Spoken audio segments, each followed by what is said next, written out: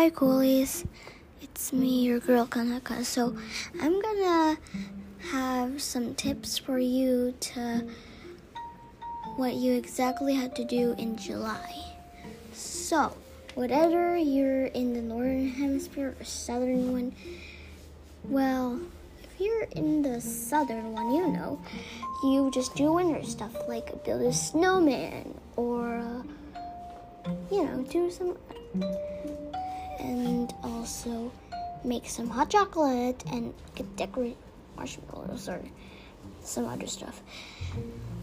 If you're in the northern hemisphere, you know what to do. You need to have like a summer party or just go swimming or have like a break from your school, I think. Okay.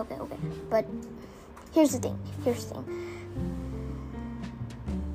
So, I am so excited because in this kind of month, July, I'm going on a glamping trip, and I'm so excited. I need to pack all my stuff.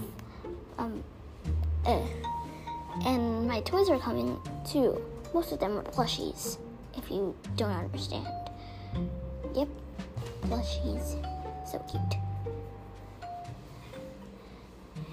And also you get to have fun too. So that's what I basically do in July, having fun. And that's it. Well, see you in the next episode. Bye.